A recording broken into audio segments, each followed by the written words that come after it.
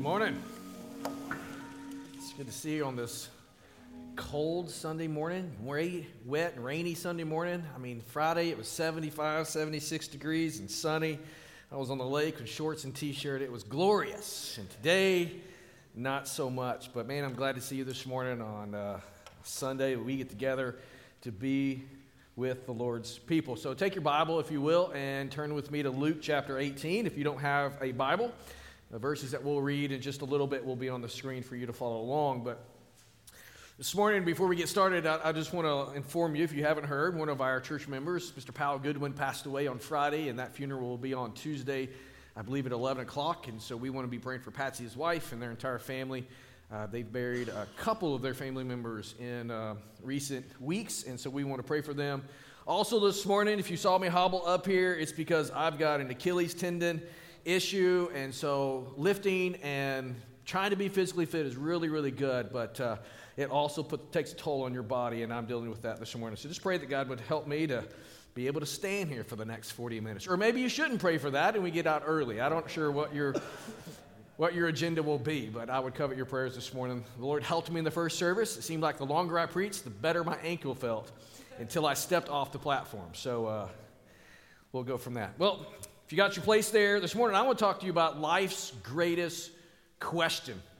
I heard about a pastor who was preaching fervently one Sunday night to his congregation. I mean, he was getting after it.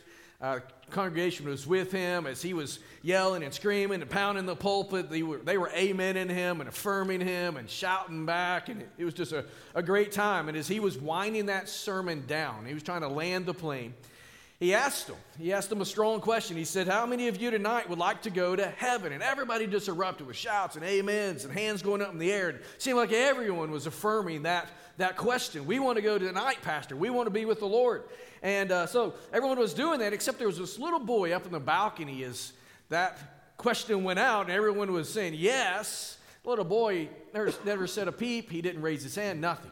And so the pastor did it again. How many of you want to go to heaven tonight? And again, crowd erupts, and everyone's shouting, hands going up in the air, but the little boy, nothing at all. No facial expressions, no hand in the air, nothing at all. And so the pastor looked up in the balcony to him and said, son, don't you want to go to heaven?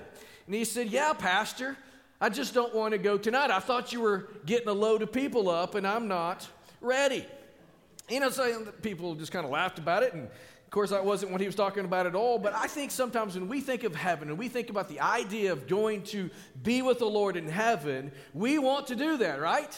We kind of joke sometimes that we want to have our fire insurance. We want to make sure that we don't get into hell, but we're not too excited about getting into heaven, or at least not today. We don't want to go now. It reminds me of that old Kenny Chesney song from back in 2008, and it's crazy that we can say back in 2008 like it's a long time ago, but it was a long time ago when he wrote that song called Everyone Wants to Go to Heaven. Now, that song is not a theological masterpiece. In fact, there's a lot of garbage in that song when it comes to theology, but I think that song conveys very accurately people's sentiment toward heaven. They want to go to heaven, just not tonight. You know, the Bible has a lot to say about heaven. And people, by and large, know a little bit about what the Lord says in His Word about heaven. People understand that heaven, from the biblical standpoint, is a place that has mansions for its people. It's a place that has streets of gold. It's a place that's beautiful. There's banqueting. I mean, there's just abundant food. It's a wonderful, blissful place. But they're not ready to go and to be a part of that place because they still love and enjoy this place. And so we got to ask ourselves the question, what is heaven, and is it worth pursuing? The Apostle Paul sort of answers this question in Philippians chapter 3 there in verse 20. He talks about the believer's citizenship being in heaven. In fact, he says it's comprised of real people and it's comprised of a real place. And he goes on to say that from it we await a Savior, the Lord Jesus Christ, who will transform our lowly body to be like His glorious body by the power that enables Him to subject all things to Himself. And so what Paul's saying there is this: citizenship is in heaven if you're a follower of Jesus Christ. And the way you get there is through Jesus Christ. So heaven then is a real place. It is a real people. And it's also about a real person. It is Jesus. Jesus is what makes heaven heaven. And so heaven is not just a real people in a real place. It is real, or it is with a real person. Heaven is eternal life with him. And the Lord Jesus magnifies this idea in his high priestly prayer there in John 17:3. He says in this, praying to the Father, "This is eternal life, that they may know you, the only true God, and Jesus Christ, whom you've sent." And so when we think about heaven, when we think about eternal life, what we need to understand is that is in the context of a relationship with Jesus Christ, our Savior.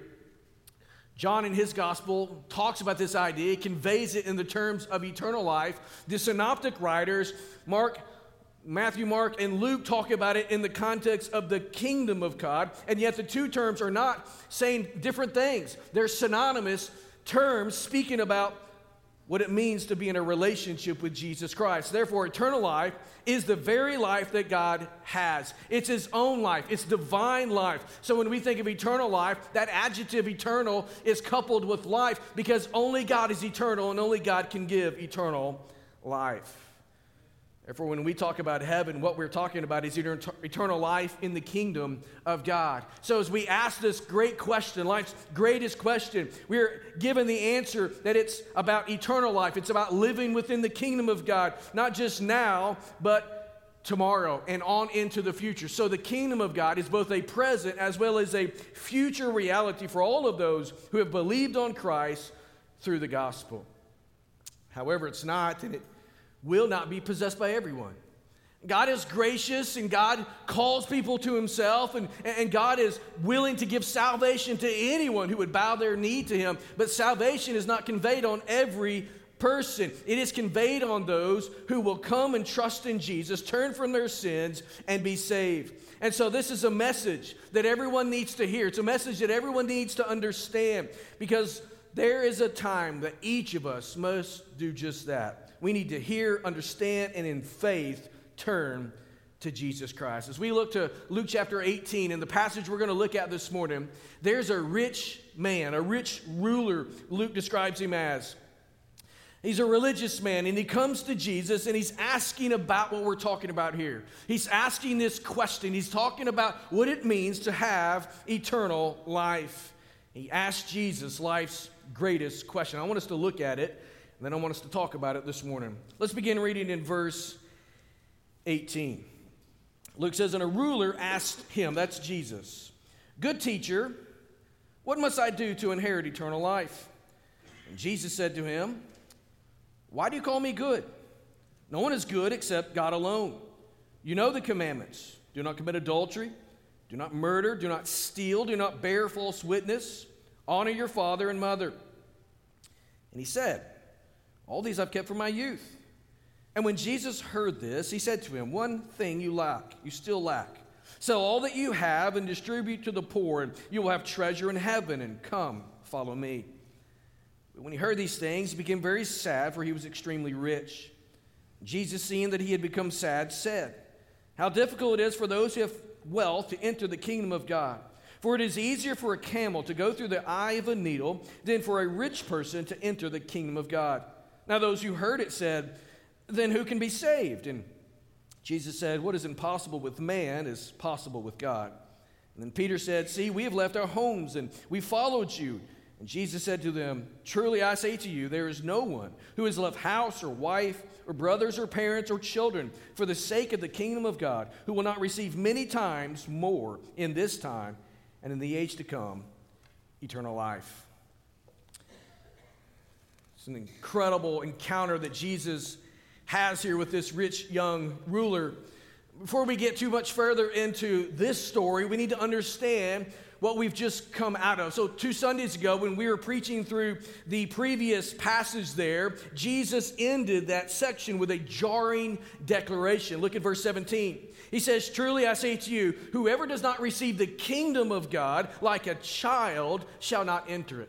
As we were walking through that text and we were looking at what Jesus was saying to those who were self-righteous and didn't see the need for Jesus' salvation, he talks to them using the illustration of the children being brought to him, that to come and enter the kingdom, you must approach it helplessly, understanding that you have nothing to offer, you have nothing to trust in yourselves, but you simply come and trust the Lord Jesus Christ. And so encapsulated into that statement in verse 17 is the truth that one's recognition of helplessness coupled with faith in God, a simple trust in God, is essential to salvation. In other words, you cannot be saved unless you come as a helpless infant to Jesus. And so that it's contrasted with what we're reading here, what we're looking at here in verses 18 through 30 and this rich young ruler. The contrast is the fact that this man is the very opposite of that. He's the antithesis of the helpless baby. Here's a man who was rich. Here's a man who was powerful. Here's a man who was affluent. And before we step any further into that, let me just make clear to you that there's nothing wrong with being rich, powerful, or affluent, right? You look through the Bible, you see that Abraham was rich, powerful, and affluent. You look at the Bible and you see that Moses had that, David had that, Solomon had that, Job had that. There were many people in the Bible who were rich, powerful, and affluent. I would tell you this morning that Lydia, who hosted the church in Philippi, in her house, was rich, powerful, and affluent. It has nothing to do with those things. The problem with this man is that he trusted in those things. He trusted in his power, he trusted in his prestige, his affluence, and his wealth. So as we read through Luke chapter 18, it seems very likely that this man was part of the crowd and he's watching Jesus boldly confront those who were self-righteous, and he sees Jesus tenderly receive and bless the little children. So this man was positively attracted to the Lord as he listened to the teaching of the kingdom and heard this call to faith.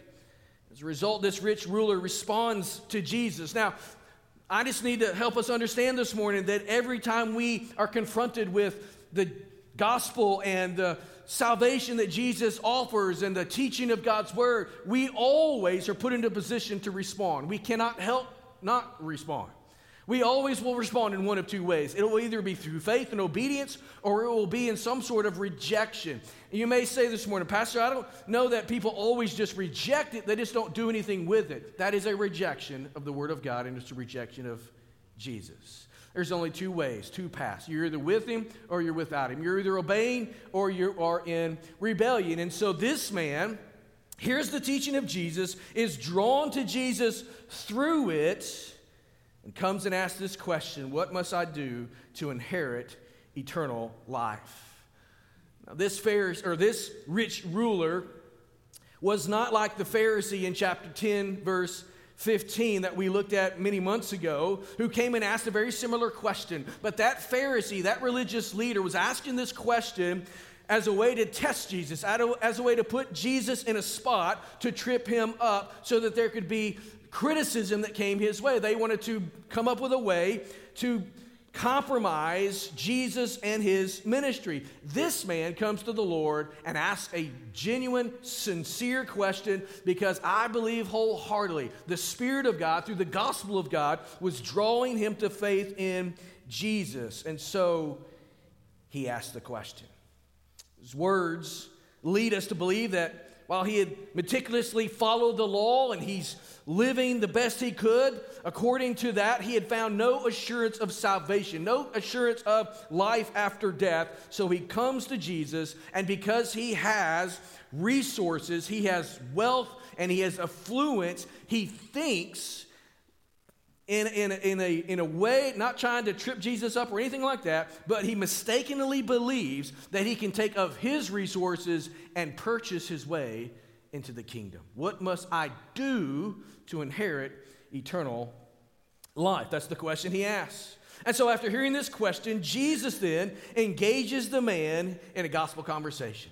He uses this question, he uses this platform, he uses this opportunity as a way to enter into a spiritual discussion about exactly what this man was asking. What does it mean to inherit the kingdom of God? What does it require? What does it comprise? What's comprised of this kingdom and the entry thereof? Many times the question people ask first when they begin down this spiritual journey of contemplating the gospel is to wonder, what must I do to inherit eternal life? That's why I believe it's life's greatest question. And with that, it's vitally important that we know the correct answer, because this man didn't have the right answer. We want to make sure today that we have the right answer to this great question. So answering it is going to require at least 5 things of us. I want to share those with you this morning. First of all, if we're going to answer life's greatest question, we must rightly see Jesus. We have to rightly see Jesus. Look there in verse 18. This man comes before Jesus and he asks, "Good teacher, what must I do to inherit eternal life?" He refers to Jesus as the good teacher. Now, obviously, I'm pausing here, and so you may wonder, Pastor, what's the big deal about this statement? What's the big deal about this title, good teacher? Now, from our perspective, hopefully we got a little bit of a biblical understanding. We know something about who Jesus was, and we know he was good, and we know he was a teacher. And so it makes sense to put good and teacher together. He is the good teacher. But put yourself in the mindset of the first century Jew. The first century Jew, a good Jew, would have never called another person good. They understood the Old Testament's motif on goodness and how that was solely placed upon the Lord, and the Lord only is exclusively reserved for the God of Israel. And so this is a persistent motif throughout the Old Testament. For instance, 1 Chronicles chapter 16 verse 34 says this, "Oh, give thanks to the Lord, for he is good, for his steadfast love endures forever." Psalm 34 verse 8 says, "Oh, taste and see that the Lord is good. Blessed is the man who takes refuge in him." This is the ongoing motif all throughout the Old Testament, speaking, declaring the goodness of God. And so God has an exclusive claim on goodness, and no man can make such a claim for himself. So for this man to come before Jesus and to call him good teacher would have been taboo. Jews during Jesus' day would have never done what he did. Therefore, when this man calls him good, Jesus hears that and he clues in on that and asks him the following question: "Why do you call me good? No one is good but God," he says. And so Jesus here is using his question, using his statement as an opportunity to bring him to a place of confession and faith. He wants to know if this man's ready to confess Jesus as Lord. Because the logical conclusion is that if he is good and the good teacher, then he is God.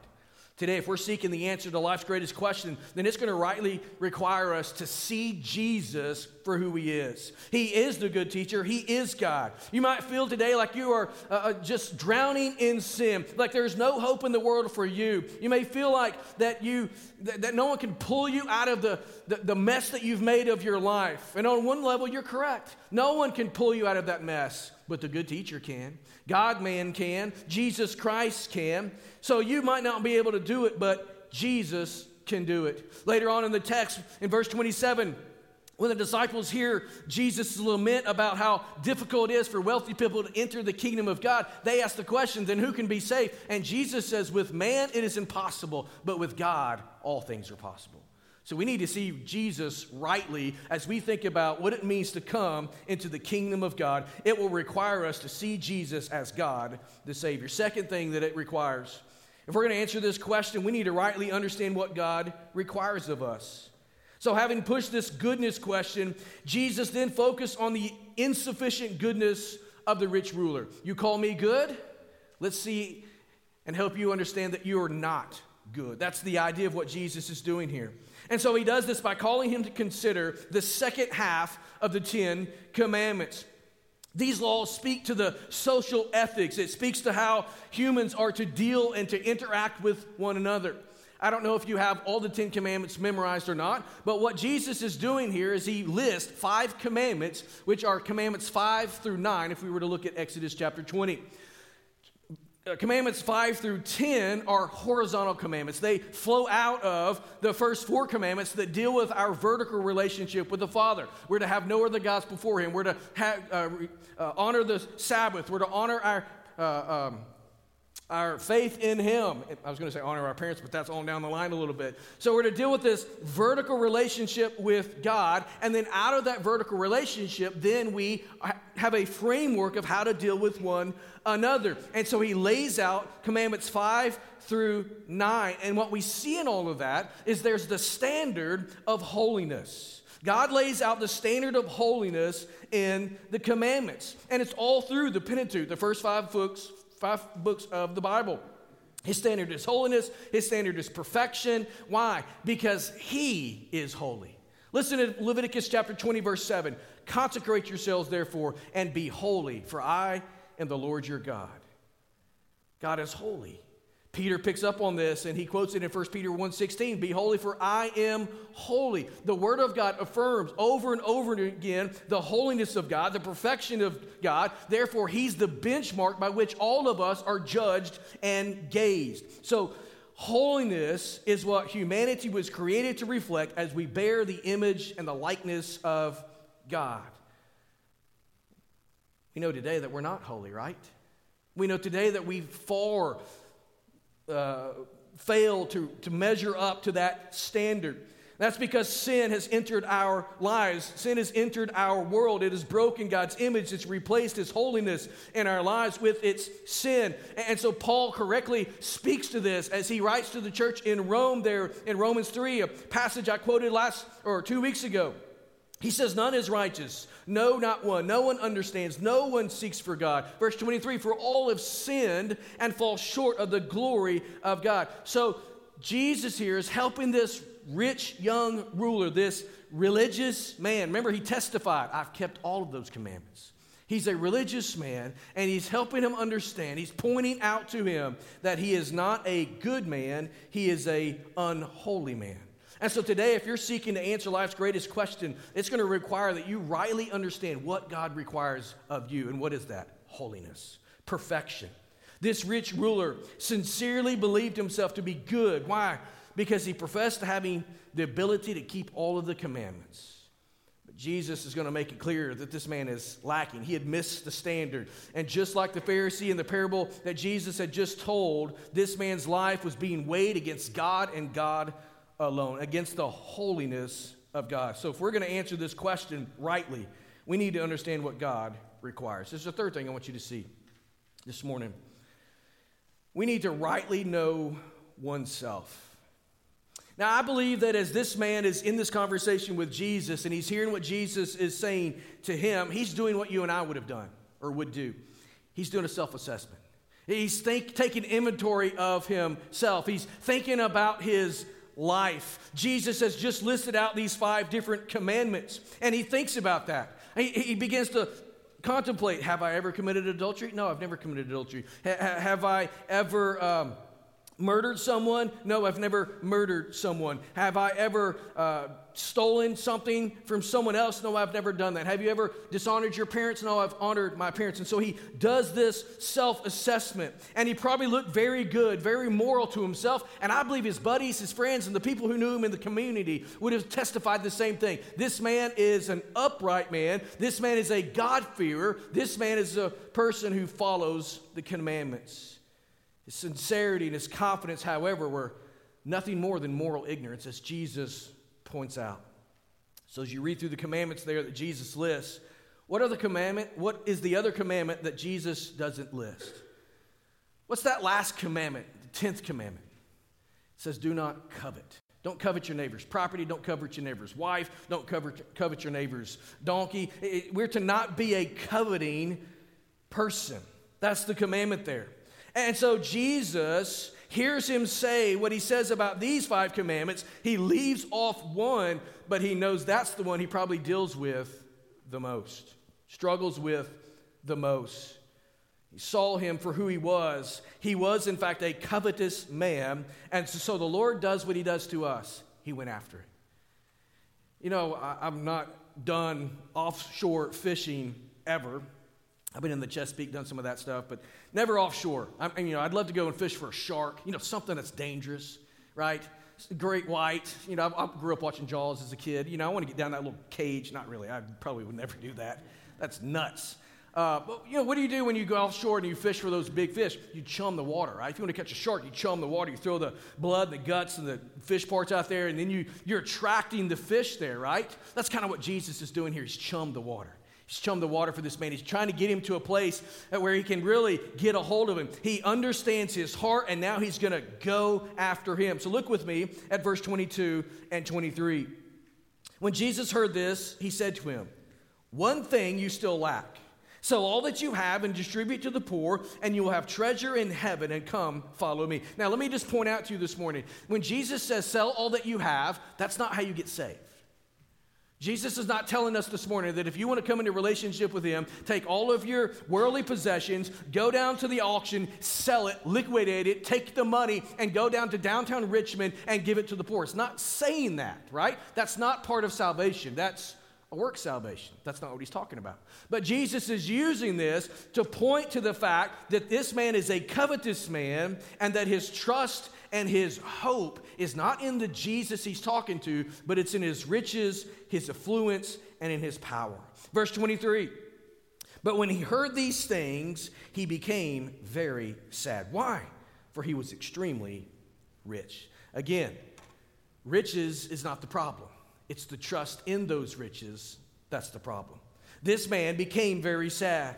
He wanted eternal life. He wanted what Jesus was offering. But listen, he loved his possessions more than he loved God. He loved his things more than he loved Jesus. He trusted in them more than he was willing to trust in the Lord. It was his materialism that indicated that he did not love his neighbor as he loved himself. Therefore, he's not a keeper of the law as he claimed to be. Simply put, this man was not a good man. And like the rich ruler, you and I are not good people. We have all sinned and fall short. Today, if you're seeking to answer life's greatest question, it's going to require that you rightly know yourself. And Paul says it clear. None is righteous, no, not one. There's a fourth thing I want you to see. If we're going to answer this great question, it requires that we rightly turn from lesser things. We have to turn from lesser things. This man is very sad, verse 23 says.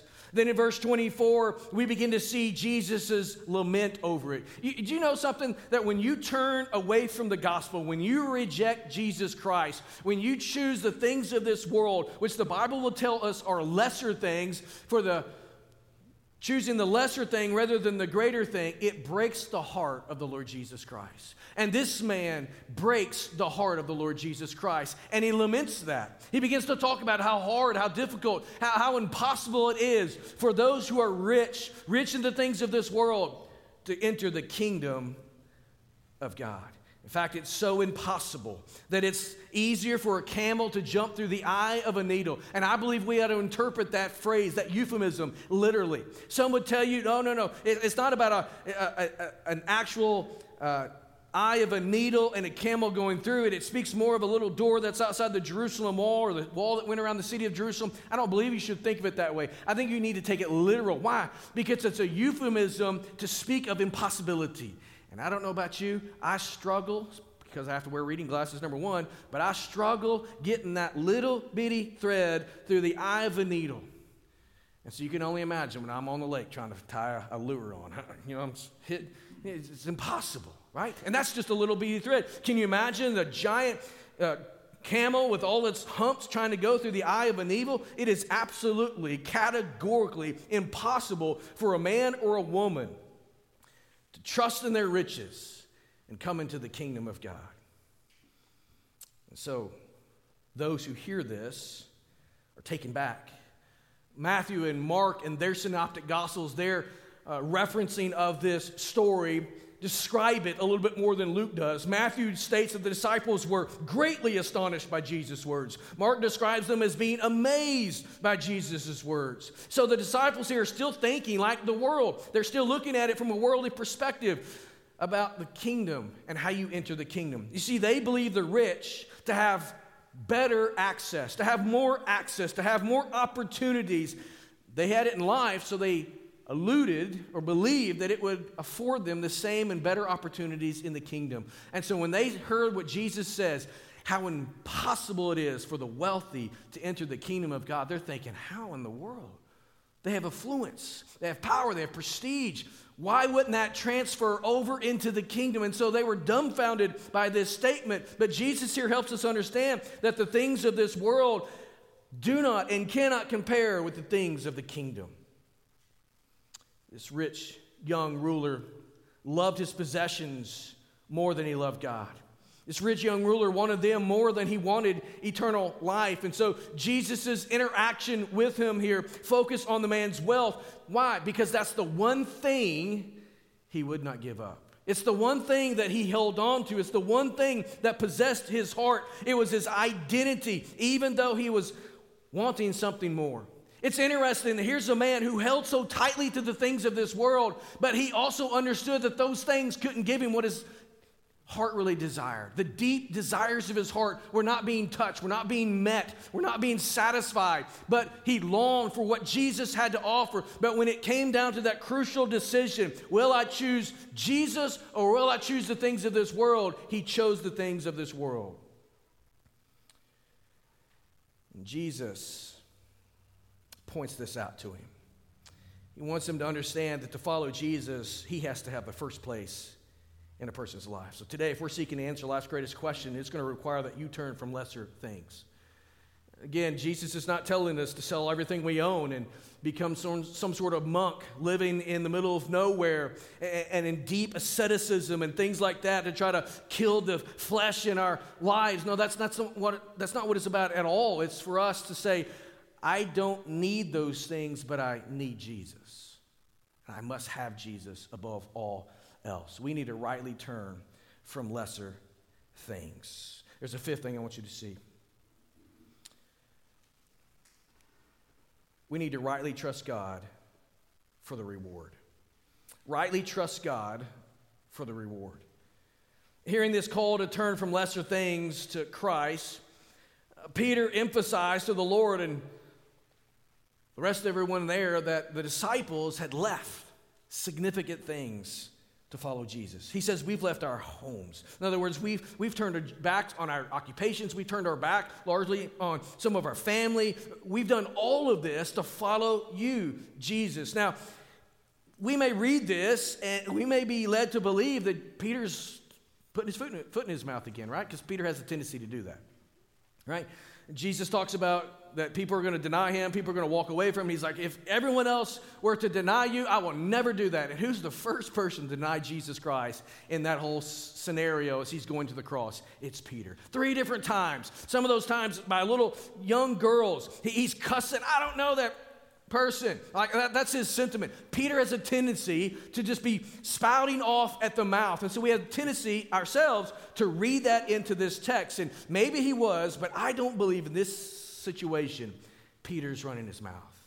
I think Peter is beginning to understand what Jesus has been trying to teach for all these months, 2+ years, coming on 3 years now, about the kingdom and about salvation. And the Lord here assures them that no one making this sacrifice is going to be unrewarded. Peter, you are following me, and that will be rewarded. Peter, you are denying yourself the lesser things of this world, and that will be rewarded in the kingdom. So Jesus' point was that to gain life, you must first lose your life. So when a sinner denies himself, when he forsakes his sin, that sinner finds the life of God that he created him to enjoy and the kingdom that he was to be a part of. See, there is a reward for God's people, both in this life and in eternity. And that's what he says. Verse 30, who will not receive many times more in this place, this life, and in the age to come, eternal life. And so there is reward here. This reward is comprised of many things. Let me just kind of lay some of these out for us. First and foremost, it is the reward of Jesus Christ himself. To know God is to know Jesus. To be a part of the kingdom is to know Jesus Christ as your Lord and Savior. That is the greatest reward. So when we talk about heaven, when we talk about the kingdom of God, when we talk about eternal life, none of those things have their meaning if there's no Jesus in the midst of it. Do you agree with that? This is the hardest service I've found to preach to. 4 Sundays now, we've been in 2 services, and you guys, too many donuts or whatever you're eating during small group, you guys need to wake up, all right? We're going to start spiking the coffee back here with something stronger. Amen? With something stronger that's caffeinated, nothing else. Come on. What else is the kingdom and eternal life comprised of? The reward is family. When we think about what it means to come into the kingdom of God, we're talking about family. We're talking about you and I as brothers and sisters in the Lord Jesus Christ. And when we think about that, we need to understand that these relationships that we have within the local church are in many ways much stronger, much tighter, much closer than even our own blood kin, which may seem strange to you. You may think that that's crazy. How could you ever say that? I love my mama, my daddy, my brothers, my sisters, my aunts, my uncles, my cousins. I like all of them. Sure, but when you think about it, most likely not all of them are followers of Jesus Christ. And when you begin to follow Jesus with a hot heart and you want to give to the kingdom and you want to live for the kingdom and you want to preach for the kingdom and you want to pick up your life sometimes and move somewhere else for the kingdom, your family looks at you and say, you're crazy. Why would you ever do that? It's because I have a Savior and a Lord and a family in the kingdom of God, and they're my people. And those are the people who will stand with you when the times get hard. And so our spiritual family in many ways is so much more close than our blood kin family.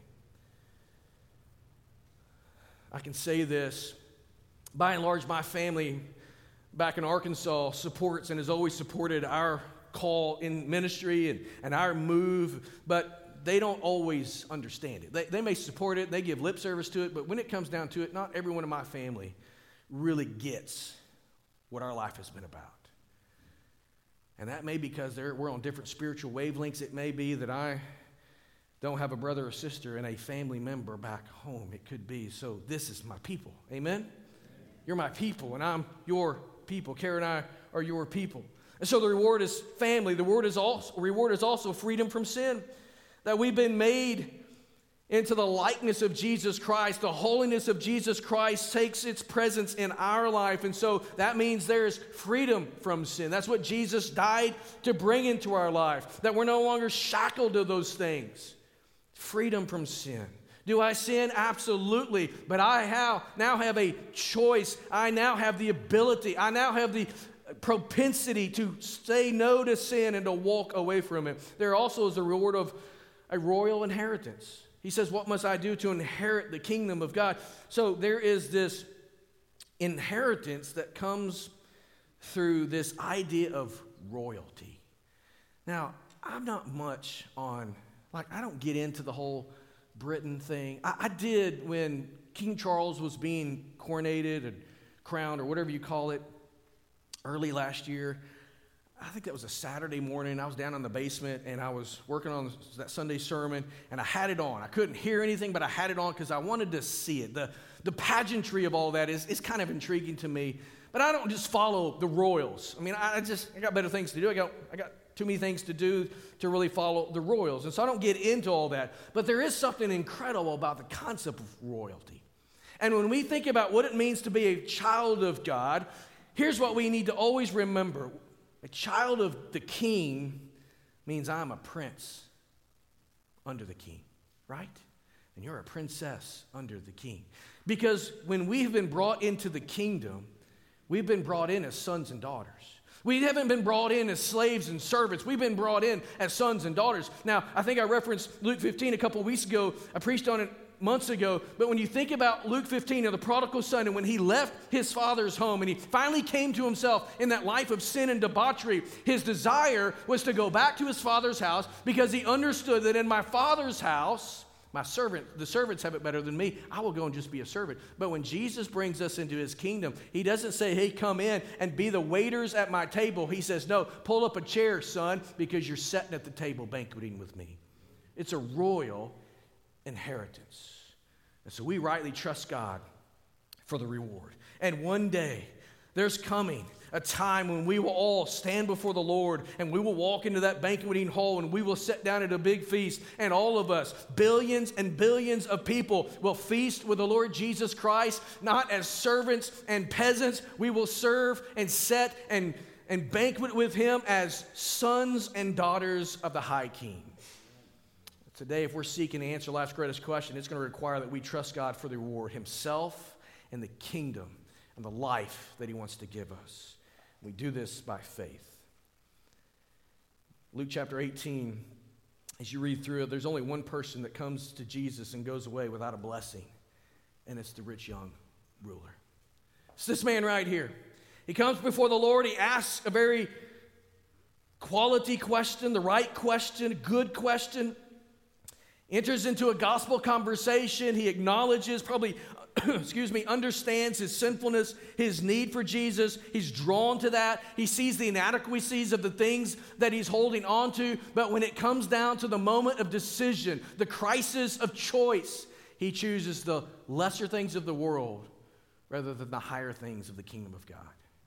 He denies Christ.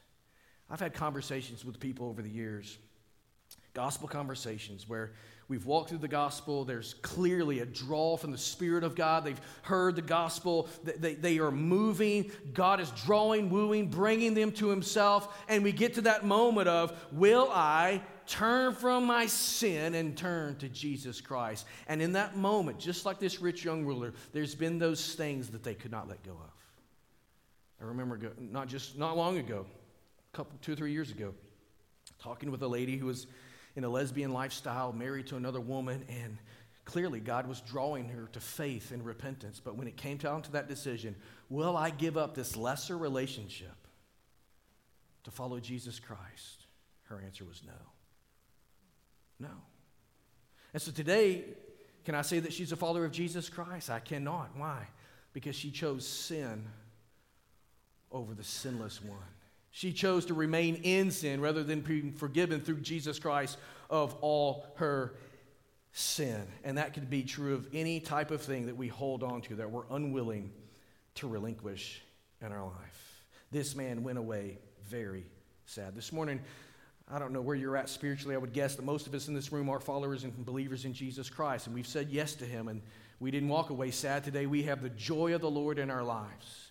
But some of you this morning, the greatest need in your life is to answer positively, unlike this young rich ruler.